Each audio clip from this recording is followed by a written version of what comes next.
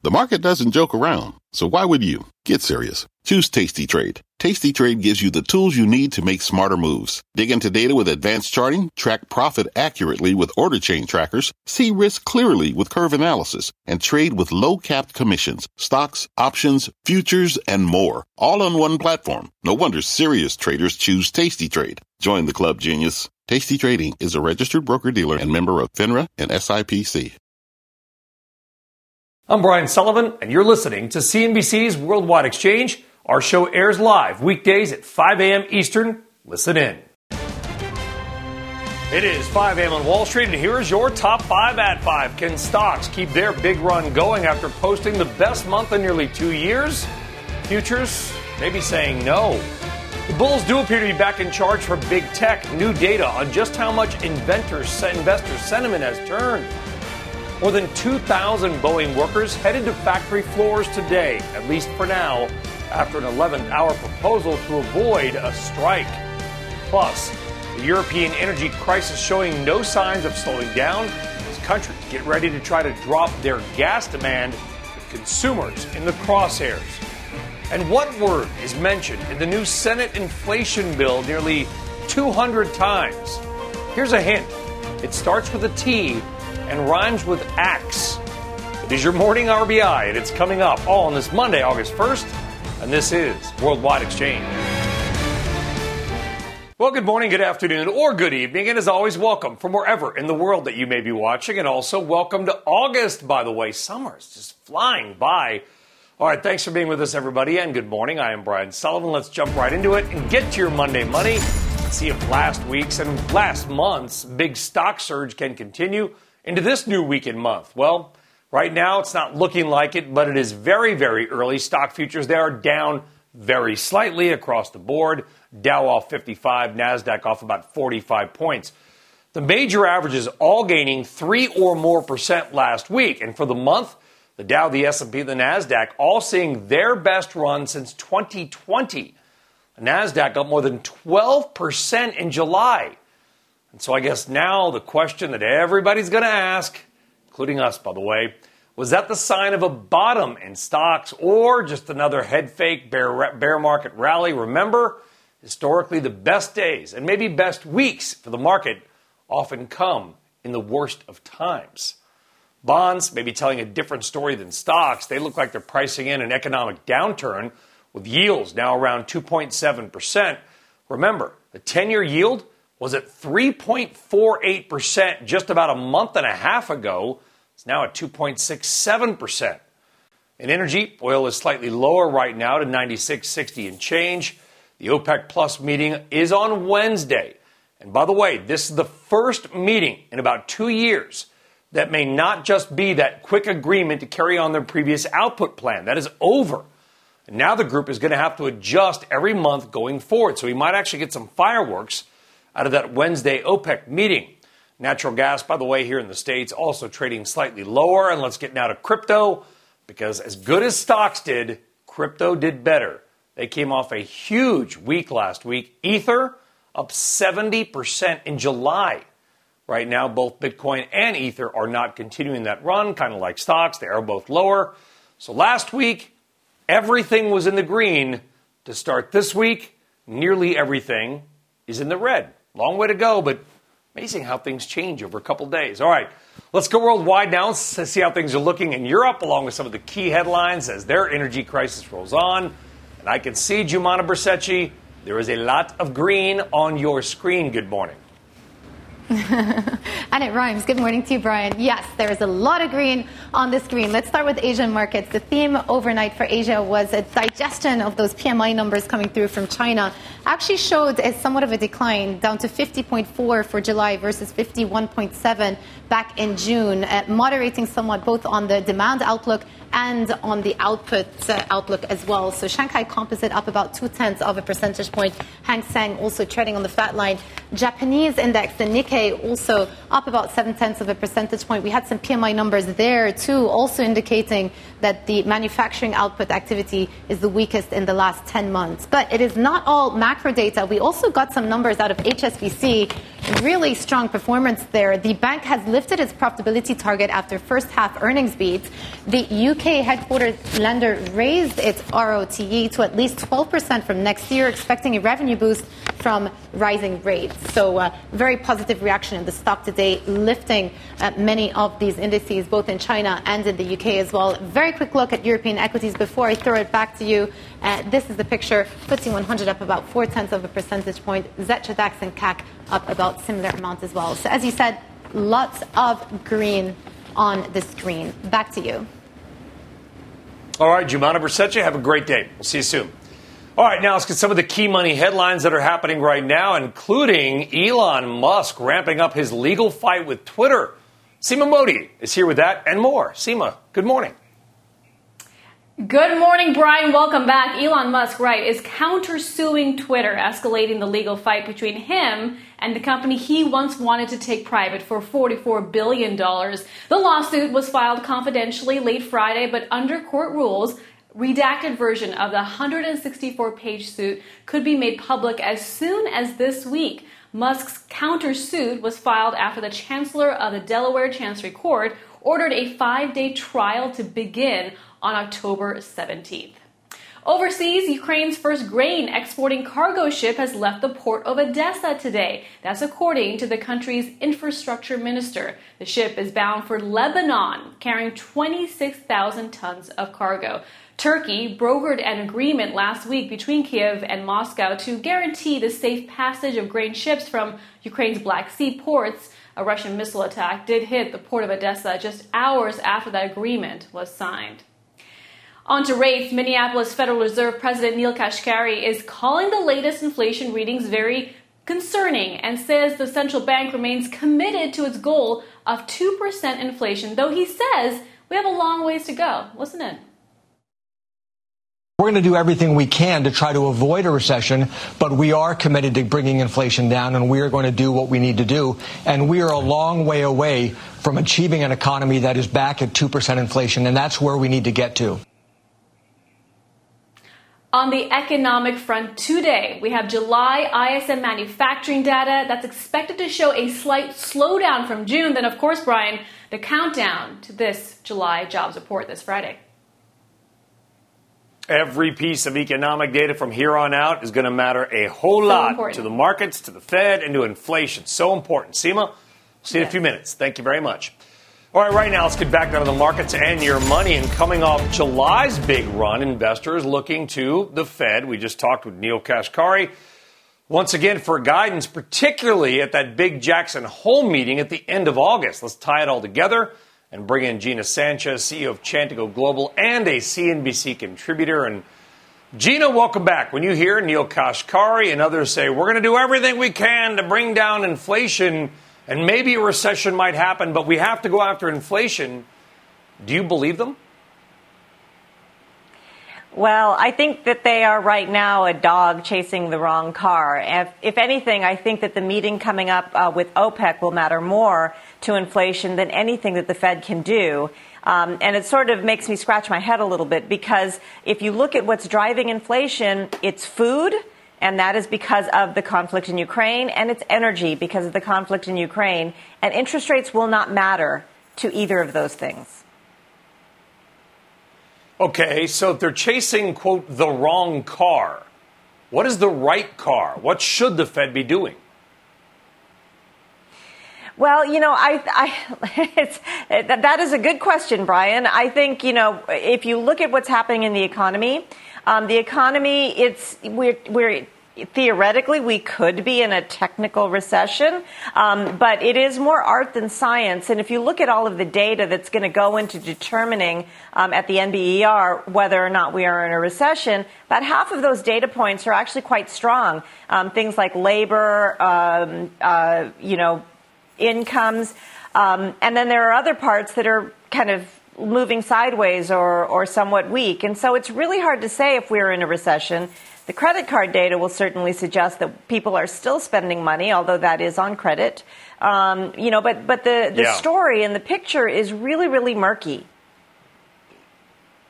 Isn't that the biggest risk to the economy, what you just mentioned, which is Yes, consumers are spending. LAX, your airport, packed. I was just in O'Hare in Chicago, mobbed. Hotels still mobbed. But people are putting it all on credit card debt, revolving debt. Interest rates are going up. People's APRs, annual percentage rates, they're getting notices in the mail or email, whatever, like your rates are going up. Isn't that kind of this insidious, quiet inflation that I'm not sure not enough people are talking about?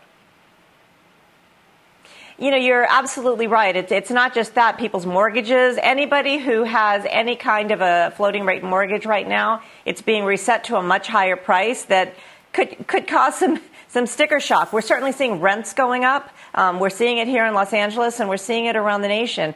And that kind of inflation will cause a cutback of spending. And we could talk ourselves into a recession. But again, that will be a creation of interest rate, of sort of trying to normalize interest rates. Yeah. Do you care if there's a technical definition of recession, Gina? Do we care about that, or whether we just feel it and live it? No. We don't care. If we feel it and we live it, it will expand to the rest of our portfolio. So you have to be a bit defensive here. Yeah, that's really what matters. And being defensive right now, to your point, something that a lot of people are saying, probably smartly so. Gina Sanchez, always a pleasure, my friend. Thank you. Have a great day. Live from Los Angeles, 2 o'clock. She must have stayed up. All right. We are just getting started on this busy Monday. When we come back, how Alibaba is trying to reassure investors that its New York stock listing is not going anywhere anytime soon. Plus, is this a good sign why retail investors are piling back into big tech at their highest rates in years? Later, Eurasia Group's Ian Bremmer is here. We'll talk Russia, Europe, and China's aggression over Nancy Pelosi's Asia trip. A lot to talk about with Ian. Look forward to that. Dow futures down 46. We are just getting started, and we're back right after this.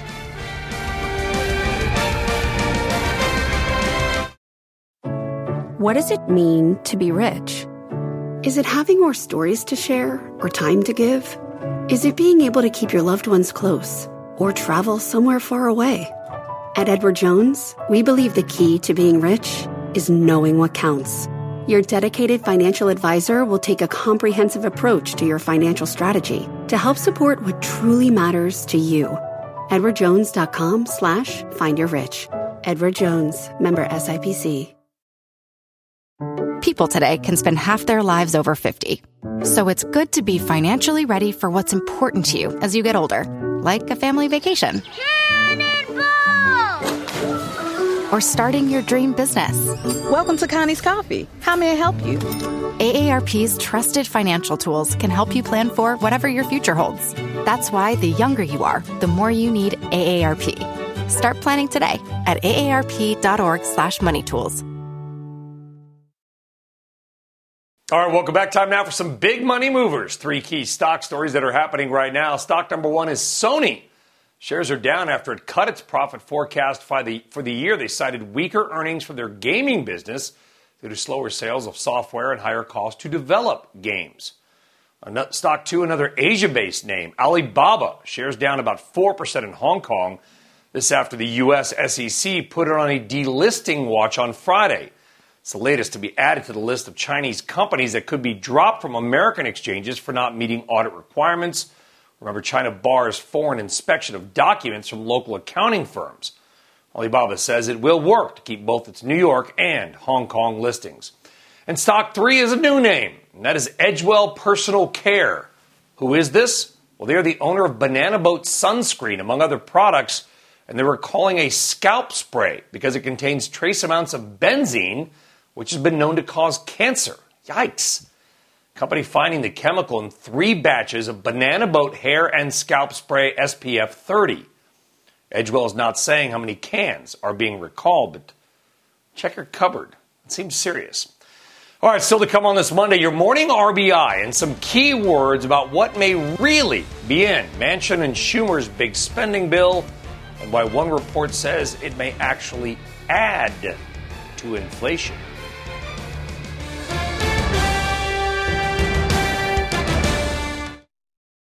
People today can spend half their lives over 50. So it's good to be financially ready for what's important to you as you get older, like a family vacation. Cannonball! or starting your dream business. Welcome to Connie's Coffee. How may I help you? AARP's trusted financial tools can help you plan for whatever your future holds. That's why the younger you are, the more you need AARP. Start planning today at aarp.org/moneytools. This podcast is supported by FedEx. Dear small and medium businesses, no one wants happy customers more than you do. So you need a business partner just like you. Like FedEx, who understands your passion for serving your customers because they have the same commitment towards you. That's why FedEx offers you picture proof of delivery, packageless and paperless returns, as well as weekend home delivery to 98% of the U.S. on Saturday and 50% on Sunday. See the FedEx service guide for delivery information. What's more, FedEx Ground is faster to more locations than UPS Ground. Trust FedEx for timely deliveries. See what FedEx can do for your business. Absolutely, positively FedEx. All right, welcome back. I'm back, and so is the RBI. And today, let's get random but interesting on the big surprise of last week. That is the $700 billion Joe Manchin and Chuck Schumer climate and inflation bill. Now, it is officially called the Inflation Reduction Act of 2022 because Congress is as good at marketing as Madison Avenue. Now, the bill's got a lot in it. It is 725 pages long. Yes, 725 pages. And it is filled with all kinds of legalese and technical jargon that make it nearly impossible to understand. Most of the summaries you're going to read are going to reflect what the person writing the summary probably wants you to know, because almost nobody, maybe not even some members of Congress, are actually going to read the entire thing. So let's try to be helpful by doing it the CNBC way, with a little data, just plucking out the number of times some key words and terms are used in those 725 pages, like a word cloud. So here you go. The number of times each of these words used in the text of that proposed bill. The word climate gets 38 mentions, which seems a little low given that it's being sold in part as a climate bill. The word environment is used more, 120 times, so that's good. There's nearly $370 billion in the bill for climate-related energy subsidies. Now, inflation is obviously a key selling point from the president on down. After all, it is in the title of the legislation. But inside the bill, the word inflation only gets a scant 42 mentions. And most of those are actually just references to the bill's title, which is maybe why a new nonpartisan study from the University of Pennsylvania says that the bill will likely not bring down inflation and, in fact, may actually slightly increase it until 2024. By the way, I posted that study to my social and LinkedIn. You can read it and decide for yourself. Well, here's some more from the proposal, and maybe you should sit down for this. The words tax, taxpayer, or taxes is used a staggering 639 times. 639! With the word tax itself alone mentioned 182 times, and taxpayer slightly more. Now, of course, key provisions of the bill include setting a minimum corporate tax rate at 15% and killing the carried tax interest loophole that a lot of millionaire private equity executives use to skirt the IRS. So maybe it's not surprising. So what about the energy part of that bill? Well, the good news is that the word energy is referenced 428 times. And security mentioned a solid 81 times, which is important, given that the bill wants to spend $370 billion of your money on climate-related subsidies. It's also seen as a big win for oil and gas because it will bring back to life some previously canceled offshore oil drilling leases in the Gulf of Mexico and Alaska. So there you go, just a little taste of maybe some of the key focus items from a more than 700-page piece of legislation. And like all proposed laws, it is publicly available, so you can go online, read it for yourself, and decide for yourself whether you like it or not. Just never, ever go on the bill's title alone, which has really become no different than advertising or something out of Mad Men. Random and hopefully helpful. All right, let's stay right there and stick with D.C. and dig into a little deeper into those aforementioned corporate taxes and how this bill could actually play out if, and it is a big if it becomes law. Ilan Moy joining us now with more. Ilan, good morning. Well, good morning, Brian. You're right. The linchpin of Democrats' latest spending package is a new proposal to ensure that America's most profitable companies pay at least something in taxes. The plan would create a 15% minimum tax for companies with $1 billion in profit or more. It would take effect starting next year, and it's estimated to bring in $313 billion over a decade, making it the single biggest revenue raiser in this bill. Yesterday, Senator Joe Manchin defended the measure as closing a loophole.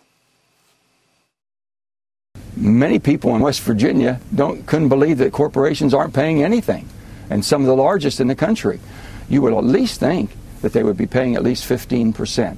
Most businesses and all corporations that I know of pay 21%. So that's not a tax increase, it's closing a loophole.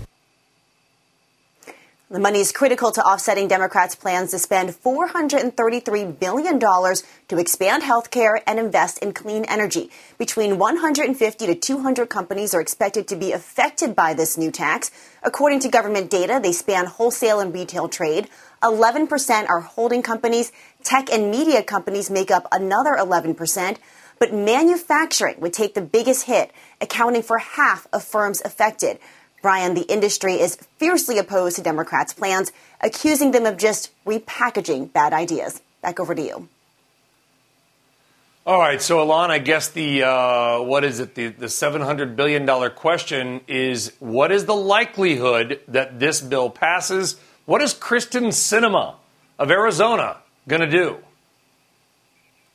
Yeah, so she's kind of the holdout here. We don't know what her plans are just as of yet. She said she wants to wait for the Senate parliamentarian to scrub through this text to see if there's anything that might fall out and doesn't comply with those Senate rules. But one thing we do know, Brian, is that at least in the past, she has been supportive of this corporate minimum tax.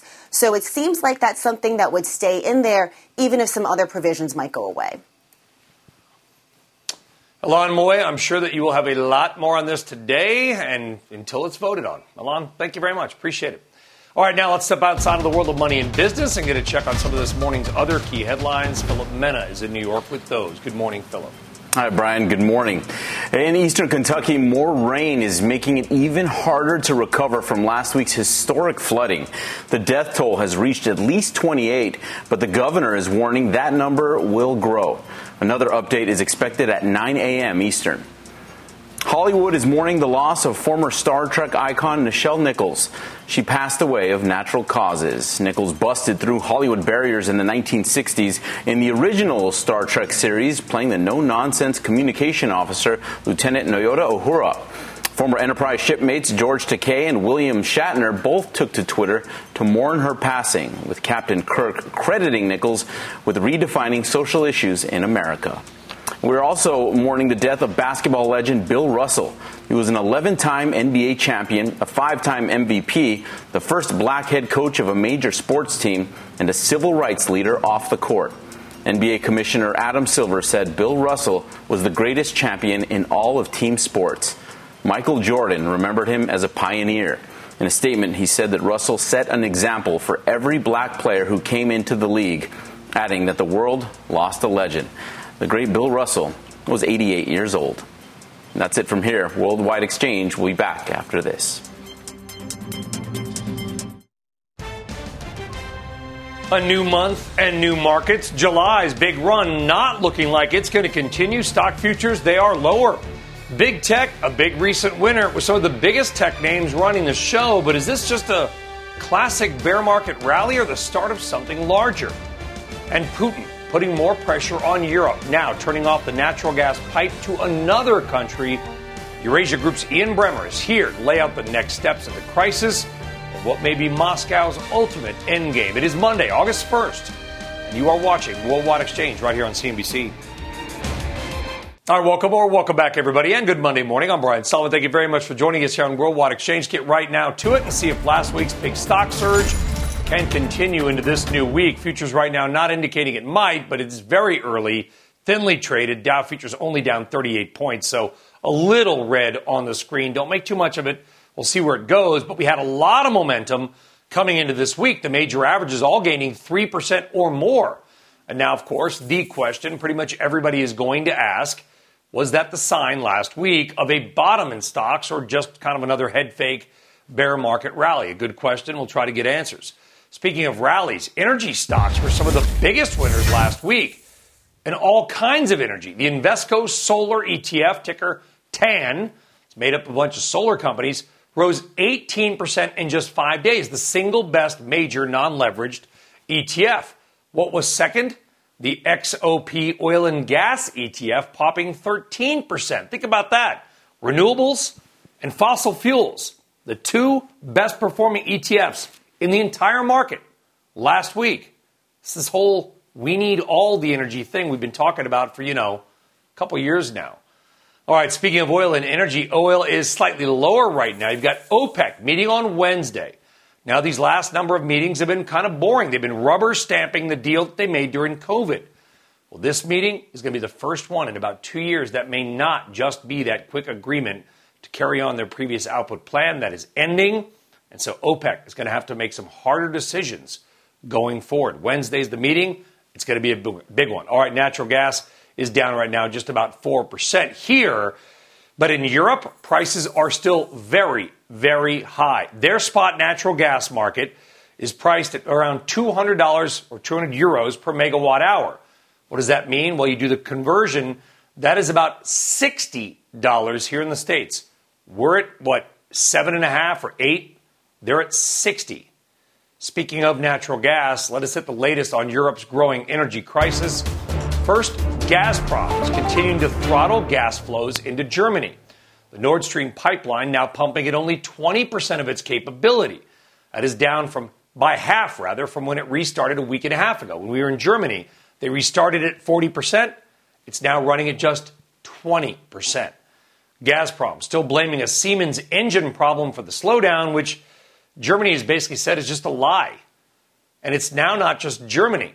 Putin is cutting off all natural gas flows into Latvia, with Gazprom citing some kind of violation by the Baltic nation for that stoppage. Now, Latvia should be okay even with the cutoff. They don't rely on it that much. But they now become the sixth nation that Russia has entirely cut off from natural gas or has chosen to cut itself off. All right, now let's get a check on some of this morning's other top headlines. Seema Modi is back with those. Seema, good to see you again. It's been a while.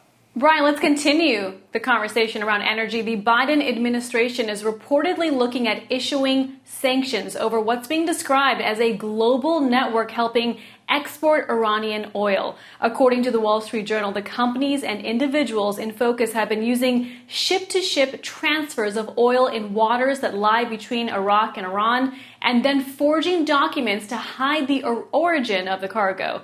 The Journal says the potential sanctions would be part of the White House's broader effort to escalate diplomatic pressure on Tehran as the U.S. pushes to reach a deal on Iran's nuclear program. House Speaker Nancy Pelosi kicking off her high-profile visit to Asia. Pelosi and several other members of Congress are in Singapore today, with the delegation also set to visit Malaysia, South Korea, and Japan, with no mention of Taiwan. The Speaker has yet to confirm reports that she may end up visiting the island during the trip. Boeing clearing a key hurdle with federal regulators in its bid to resume deliveries of its 787 Dreamliners. The FAA has signed off on the company's inspection and modification plan for the jets, which have been plagued by a series of production issues since late 2020. Separately, Boeing has temporarily averted a strike by workers at 3 plants in the St. Louis area. A union representing the workers announcing they will vote this week on the company's revised contract offer. Brian, I'll send it back to you. Seema Modi, appreciate it. Thank you very much. All right, now let's get back to the markets and your money. The NASDAQ coming off its best week in more than a month and best month in more than 2 years. The index pushed higher last week, led by some of the biggest names. Amazon, which had an incredible run, Apple, Alphabet, and others. Those mega cap names rising despite a number of top and bottom line misses or disappointing guidance. Meta was the lone outlier, Facebook falling 6% last week. Now, of course, it's not all good news. July was good, but the NASDAQ is still down more than 20% this year. But that is not deterring some investors who believe the tech sector will continue to push higher. Data from Vanda Research shows purchases of a basket of popular tech stocks like Apple, Amazon, Tesla, and Microsoft have hit the highest level since at least 2014. According to the same data, Apple, AMD, and which reports, by the way, earnings this week, and the Invesco QQQ ETF have been among the most popular individual bets since at least 2020. Joining us now is Richard Kramer, co-founder and senior analyst at Arete Research. Richard, let me be the first to ask a question which is going to be asked, no doubt, 5 million times in the next couple of days. Was last month, particularly for big tech, just a bear market rally or the sign of a real and longer-lasting turn upwards? Well, Brian, we talked last week about getting away from this beats versus misses rhetoric and how simplistic that was. And so I think it's pretty clear to us that this was a classic bear market rally. If you look back at the dot-com boom, the bear market lasted about 860 days. In the global financial crisis, it lasted about 520 days. And we're about 200 days into this one. And I think what we saw last week with the decline in ad spend is that the professionals have voted. They've said we're still going to keep orders going through the supply chain, maybe not so much for consumer products, but advertising where we can pare it back. We're going to reduce that. And this week we're going to hear from the consumer discretionary exposed companies, whether it's Uber or PayPal or Alibaba, reflecting Chinese consumer demand. And others, eBay, that are going to reflect what's happening with the consumer, which may signal a bit of a different trend than the professionals because it tends to lag by a few quarters. Yeah, and we had Sony overnight in Japan, by the way, come out and give pretty disappointing profit numbers and guidance as well. That's a consumer story because they were talking about weakness in gaming. You've also had companies like Google, Alphabet, talking about, it's top story on CNBC right now, Richard, increasing productivity, companies talking about slowing hiring. What are they saying in between their corporate speak lines? So I think you have to look at some of these companies, especially, and again, Brian, we've talked about how well managed big tech is relative to a lot of the smaller companies that don't have the adult supervision. They're founder-led companies. They might not have the same depth of resources. You know about the $300 billion of cash sitting on big tech balance sheets. And I think what those companies are telling you is they're happy to look through this cycle, this downturn, and prepare for the next one. I think you look at a company like Sony, it's trading at 1.4 times EV to sales. It's got a phenomenal spread of assets, and it's got that Japanese mentality that says we're happy to look on a 2 or to a 5-year plan.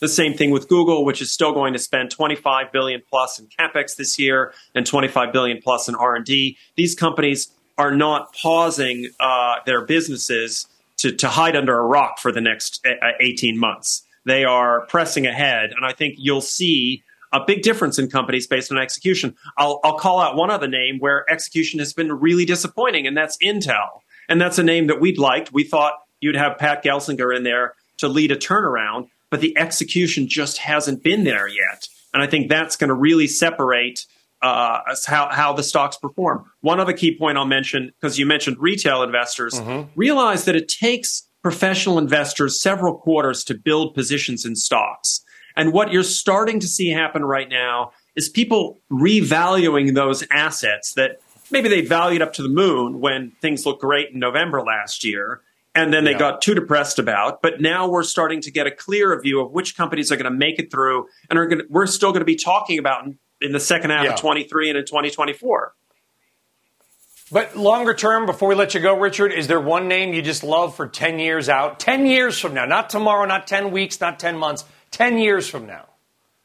I mean, look, it's going to face some serious headwinds in the advertising business, but what company in the U.S. has a larger data center estate or a bigger asset pool in AI than Google?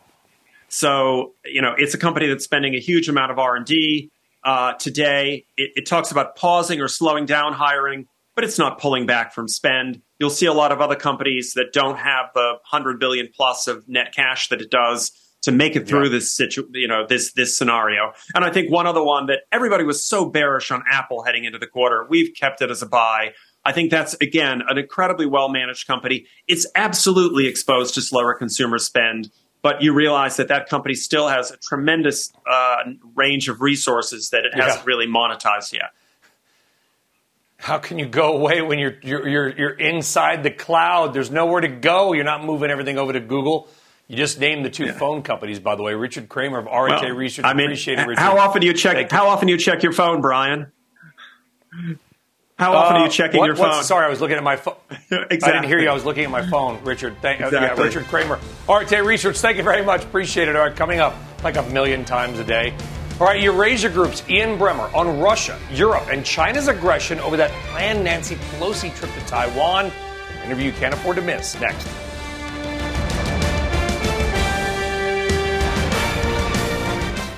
All right, beginning today, EU member states are going to begin their voluntary demand cut for natural gas.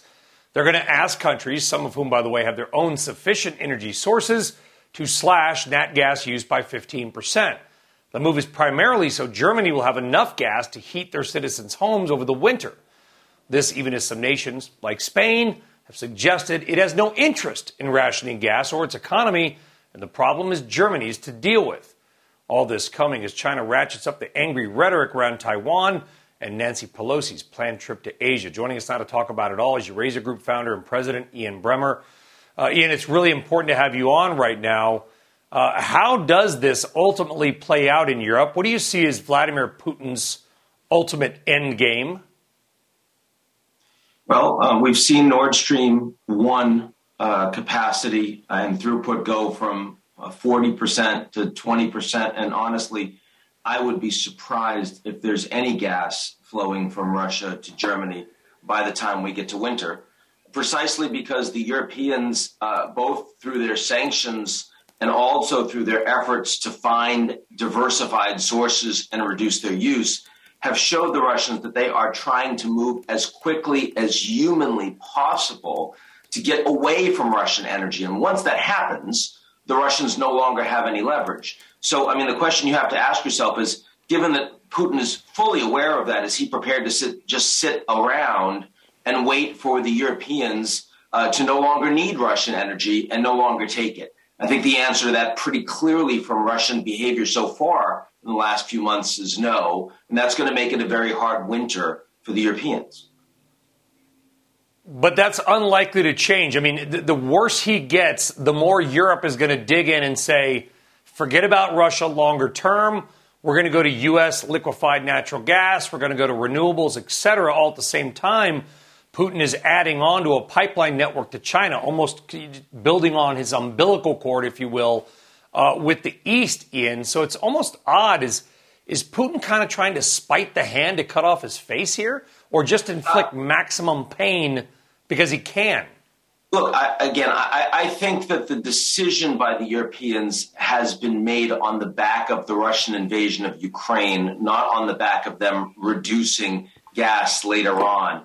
But there's no question that the Europeans are holding together very strongly here through 7 rounds of sanctions, far tougher than anyone would have expected and far more united than anyone would have expected before the Russians invaded. That's the real story here. And so if you're Russia and you understand that that is going to be the outcome no matter what, then what Putin is trying to do is hope that by making the Europeans really hurt, European citizens this winter, that there'll be much more of a peace movement. There'll be much more domestic pressure inside countries like Italy and Germany that are going to hurt a lot.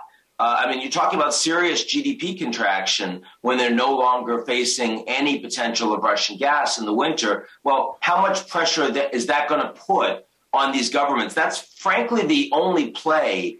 Unless Putin believes that he's actually going to put an end to the Ukrainian war and that the sanctions are going to come off. And there's nothing we've seen from Russia in the last 5 months that would lead anyone to believe that. So this is really, how much can I squeeze the Europeans to see if I can break some of them? I was just in Germany a week and a half ago talking about this, Ian. I don't know how much the people of Europe are ultimately going to be willing to suffer and sacrifice their own economies and their livelihoods for what's happening in Ukraine. I'm not saying I agree with that. I'm just saying that the common sentiment of the people we talked to was like, listen, we need to keep moving on here. We just came out of COVID for a couple of years. We can't deal with this. I also wonder if a bunch of technocrats in Brussels making these decisions are ultimately going to speak for the people. I mean, you've got people in France that are saying, why should we suffer for Germany?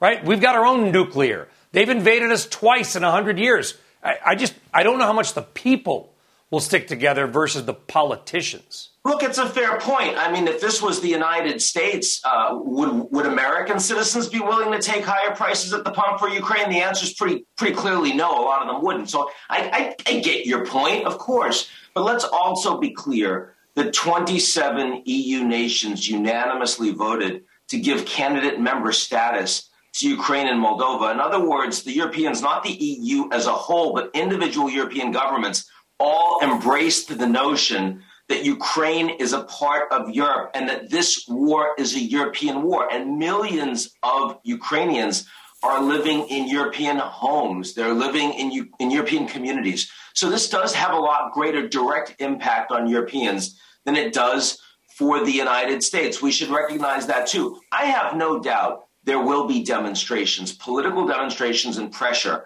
Some will be pro-Russian and some will be just directly leave this alone. We want you to take care of us first. There'll be a Germany first and a France first and Italy first demonstrations. I have no doubt about that. But I don't think they will be strong enough to shake the level of consolidated policy orientation that we've seen, especially because next year the Russians will not be able to hurt the Europeans as much or ever again. This is a short-lived phenomenon. I certainly hope you're right as they come more to U.S. LNG. Very quickly, Nancy Pelosi is in Asia, unclear whether she will indeed go to Taiwan. China effectively saying they may, force a jet down or shoot down U.S. military jets. If Pelosi does not go to Taiwan, does the U.S. look weak? And if she does go to Taiwan, does China look weak? I mean, this is a crazy situation playing out overseas. The timing is truly unfortunate. Nobody wanted this to leak to the public. The Biden White House was trying to deliver this message privately to Pelosi when they found out about the trip a couple of weeks ago, and it leaked to the media, and now it's a much more challenging situation. Look, the Americans have told the Chinese to back down in recent months. You'll remember when the National Security Advisor, Jake Sullivan, traveled to Rome and 7 hours delivered the riot act to the Chinese, saying, don't you dare provide military support or break U.S. sanctions or else, and the Chinese backed down. So it's clear the Americans tell the Chinese what to do. The Chinese tell the Americans what to do a fair amount. This is a case where it feels uncomfortable for an American for the Chinese saying, don't you dare send your Speaker of the House or there will be military response. That's not going to be shooting down planes, but absolutely it's going to be the kind of direct confrontation, heightened alerts, military exercises. Potentially after a Pelosi trip, they might announce some kind of no-fly zone. I mean, this is not a conflict that either of these governments want. That's why Biden's been trying to convince Pelosi not to go, but he's not been convinced that she's going to listen to her. And at least as of mid-last week, Biden personally didn't know if she was going to go or not. So it is ultimately her decision. But she's going to upset her president directly, something she has not been wanting to do if she decides to go ahead with this. And if she doesn't go, the U.S. is going to look weak. And if she does go, we'll see what China does. Really unfortunate timing. Ian Bremmer, always great timing to have you on. Thanks for getting up early, Ian. Real pleasure. Sure. Good time. Right on deck. Was July's big stock boom the sign of a bottom or just another bear market rally? We're going to hit that next. And a reminder to follow our podcast, Dow Futures mildly turning pot. Look at it, flashing before your very eyes. We're back right after this.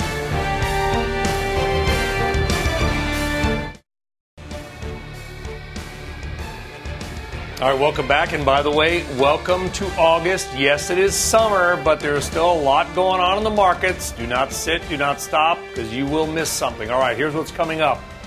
You got two economic reports of note, both out at 10 a.m. Eastern Time. You've got the Institute for Supply Manufacturing number, the ISM number, and June construction spending. Good indicator, maybe of future industrial demand. You're also going to get earnings out of Activision Blizzard, Pinterest, and mall owner Simon Property Group. I think Simon Property could be really interesting because they're going to have their finger on the pulse of consumer demand and retail as well. All right, so we're coming off the best month for the stock market since 2020. Kind of weird, right? We had the worst first half to a year for the S&P 500 since 1970, and yet the best July in 2 years. What a turn in the month of July. Nearly every stock, nearly every sector is higher. Will that momentum roll over into a new week and a new month? I don't know. Right now, the futures are down 6 points. I mean, I'm not going to make a call based on 6 points. That's, maybe in the red, but it's pretty much irrelevant still. We're not up 200 or 300 on the futures, so we're not necessarily right now seeing some kind of big aggressive buying action coming in to the new month as well. Energy, that's going to be the big focus going forward. It has been the big focus for much of the first half of the year. That continues as well. You've got OPEC Plus. They are meeting on Wednesday. Now, the last number of meetings for 2 years, effectively, since they made that COVID demand cut deal have basically been rubber stamping their supply agreement with some minor tweaks around the edges. That's ending. So Wednesday's OPEC Plus meeting may be the most important in 2 years, because now they're going to start, they're outside of that planned deal, and they're going to have to start sort of individually making plans either month to month or longer term. That will be Wednesday. We're going to cover that, of course, all day on Wednesday right here on CNBC. All right, outside of that, there are some other things happening. Elon Musk, by the way, countersuing Twitter. That is escalating the legal fight between him and the company that he once wanted to buy and take private for $44 billion. Oh, how long ago that seems, 2 months ago. The lawsuit was filed confidentially late Friday, but under court rules, a redacted version of the 164-page lawsuit could be made public as soon as this week. Musk's countersuit was filed after the Chancellor of the Delaware Chancery Court ordered a 5-day trial to begin on October 17th. Methinks the media may have some interest in that. Meantime, some good news for the world. Ukraine's first grain exporting cargo ship left the port of Odessa, Ukraine today. That is according to the country's infrastructure minister. That ship is bound for Lebanon. Now, it's only carrying 26,000 tons of cargo, but it's an important first shipment for a much-needed grain. Turkey brokered that agreement last week between Ukraine and Moscow to guarantee the safe passage of grain ships from Ukraine's Black Sea ports. Meantime, a Russian missile attack did hit the port of Odessa just hours after the agreement was signed, but that ship did leave. Meantime, Minneapolis Federal Reserve President Neel Kashkari is calling the latest inflation readings, quote, very concerning. It says that the central bank remains committed to its goal of 2% inflation, but he says we do have a long way to go on that. Those are some of the key headlines that are happening right now. That does it for us here on Worldwide Exchange on a busy Monday. Stock futures, flip a coin. That'll probably tell you which way they're going to go. Squawk and the gang picking up all your coverage. We'll see you tomorrow on Worldwide Exchange. Have a great day. Take care. You've been listening to CNBC's Worldwide Exchange. You can always catch us live weekdays at 5 a.m. Eastern, only on CNBC. This podcast is supported by FedEx. Dear small and medium businesses, no one wants happy customers more than you do. So you need a business partner just like you. Like FedEx, who understands your passion for serving your customers because they have the same commitment towards you. That's why FedEx offers you picture proof of delivery, packageless and paperless returns, as well as weekend home delivery to 98% of the U.S. on Saturday and 50% on Sunday. See the FedEx service guide for delivery information. What's more, FedEx Ground is faster to more locations than UPS Ground. Trust FedEx for timely deliveries. See what FedEx can do for your business. Absolutely, positively FedEx.